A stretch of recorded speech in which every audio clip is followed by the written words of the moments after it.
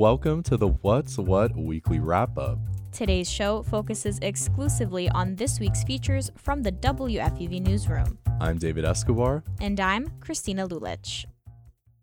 Every month, the What's What podcast brings you Fordham Conversations. In this month's installment, WFUV's Isabel Danzis sat down with author and journalist Raj Tani about his new book, Colorful Palette. They discussed the importance of food and culture in Tani's multi-ethnic childhood, growing up in an Indian, Italian, and Puerto Rican family. Could you just maybe start by giving the audience a brief description or a brief synopsis of what a colorful palette is? Yeah, Colorful Palette is a memoir. It's about my life in New York and growing up with these three very distinct, beautiful cultures.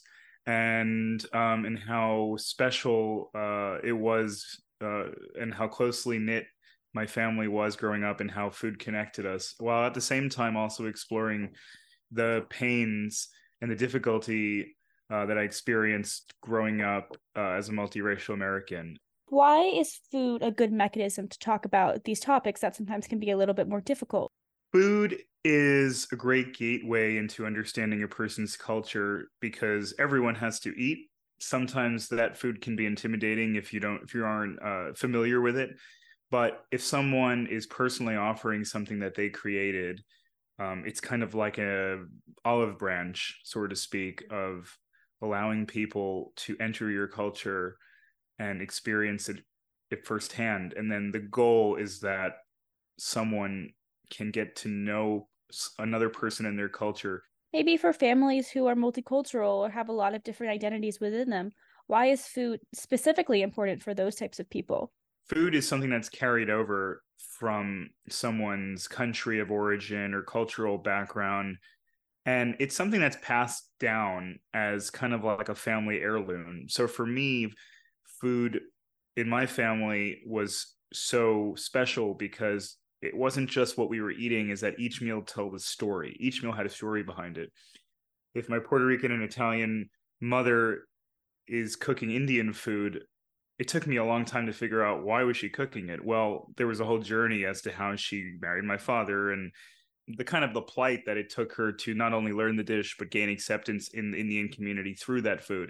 Why is it important to share stories like these of people who come to the U.S. and maybe, as you say, have a melting pot family? I think it's important to share these stories because a lot of the people I grew up around in New York were never just one thing. We all come from somewhere, and we all come at this point in American history come from many places. So even though people aren't necessarily the three cultural backgrounds that I am, I hope what I'm bringing to the table is to say that it's okay that things aren't neat and perfect. We're not just people who can easily be shoved into one category. Could you talk a little bit about the experience of actually writing this book? What was it kind of like looking back at memories and food and connecting them? It was really emotionally taxing. I loved revisiting those stories and kind of taking a time machine back into my childhood home and in my grandmother's apartment in the Bronx. But it was also very painful because I feel like I'm just perpetually melancholy for those days as a child and standing by the stove and cooking with my grandma and my mom. And even though it was a very confusing childhood and it was complicated, as you'll read in the book, I think that every time I wrote and sat down to work on a chapter or a recipe, I felt drained afterward. That was WFUV's Isabel Danzis talking to Raj Tani about his memoir, Colorful Palette, which comes out on October 3rd. Republicans gathered in California this week to participate in the second GOP presidential debate. And to recap all that action, I sat down with WFUV political reporter Jay Doherty to discuss the latest developments and what's turning into a hotly contested GOP presidential race. So last night's debate began with the discussion centering around the recent auto workers strike in Detroit. Where did the Republican candidates stand on this issue? Well, David, during the first part of the debate, all the candidates on stage found common ground in one area: their disagreement with President Biden. Former South Carolina Governor Nikki Haley, among others, pointed fingers at Biden's spending bills as an indirect cause of the strike.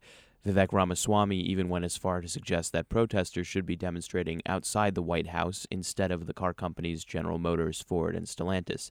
Former New Jersey Governor Chris Christie took a more populist stance, placing blame on, in his words, every lawmaker in D.C. But the real standout moment in this section came when Florida Governor Ron DeSantis changed the topic without much prompting and used the opportunity to call out Donald Trump for not being present on stage. And where's Joe Biden? He's completely missing in action from leadership. And you know who else is missing in action? Donald Trump is missing in action. He should be on this stage tonight. He owes it to you to defend his record. As DeSantis was speaking, Trump was in Michigan delivering a speech to striking auto workers. But this moment from DeSantis was just the beginning of his more assertive approach last night. As you may recall, DeSantis hesitated in the first debate to critique the former president on stage. Now, let's dive into the next major part of the debate, the southern border. It's no secret that immigration's a hot-button issue among Republicans, but how did the candidates handle questions about it on stage? I think it's fair to say that the flashiest moment from this section again came with criticism of President Trump, this time from former New Jersey Governor Chris Christie. Donald Trump failed on this as well. He said he was going to build a wall across the whole border. He built 52 miles of wall and said Mexico would pay for it. Guess what? I think if Mexico knew that he was only going to build 52 miles, they might have paid for the 52 miles. So there were a few interesting moments during the discussion when the candidates were trying to stand out on the border issue. Ron DeSantis brought up China and their recent investments in South America, suggesting that this might be driving more people up north towards the border. Nikki Haley jumped on that and suggested that the U.S. should maybe rethink how it gives foreign aid to certain South American countries. And then there was Vivek Ramaswamy, who made quite a statement. He said outright that he does not support birthright citizenship, and what's kind of intriguing is that Vivek has said in numerous interviews that his own father is not a U.S. citizen, and yet Vivek himself was born right here in the United States. All right, so let's talk about this moment after that first commercial break. Candidates came back out on stage. They talked about gun violence. What made that section stand out? Well, I think it's safe to say that Vivek Ramaswamy and Mike Pence had the most unique answers to questions about gun violence, and they both had to do with prevention and deterrence. Ramaswamy steered the conversation in the direction of social media, saying that teen social media addiction must be closely monitored. It's also our job to make sure that 17-year-olds don't turn to Percocet via Snapchat. We have to bring back mental health care in this country, not with pump and pharmaceuticals, but with faith-based approaches that restore purpose and meaning in the next generation of Americans. Many of them are getting it through social media. And this isn't a Republican point or a Democrat point, but if you're 16 years old or under, you should not be using an addictive social media product, period. And then another distinctive moment was when Mike Pence suggested he would create an expedited death penalty for mass shooters. I am sick and tired of these mass shootings happening in the United States of America. And if I'm president of the United States, I'm going to go to the Congress of the United States, and we're going to pass a federal expedited death penalty for anyone involved in a mass shooting so that they will meet their fate in months, not years. These two answers illuminate how the GOP is trying to balance their love for the Second Amendment with the goal of preventing tragic incidents whenever possible. All right, Jay, let's wrap it up with your closing thoughts. What stood out to you as the recurring themes of this debate, and what's the big takeaway from this second round, in your opinion?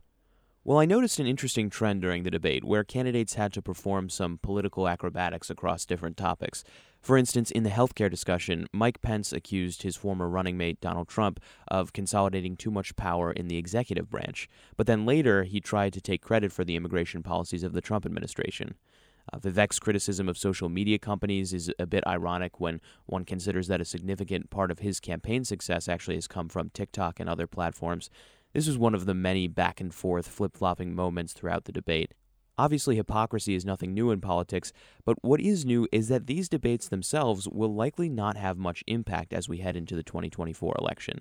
Despite the fact that none of the moderators or candidates directly mentioned the 91 criminal counts the former president was charged with, it is safe to say that Trump holds a commanding lead in the GOP right now. Ultimately, it's the voters who will decide this year's Republican nomination. and we'll be watching very closely along the way. Jay Doherty is a political reporter at WFUV. Jay, thanks so much for joining me today. Thanks for having me, David.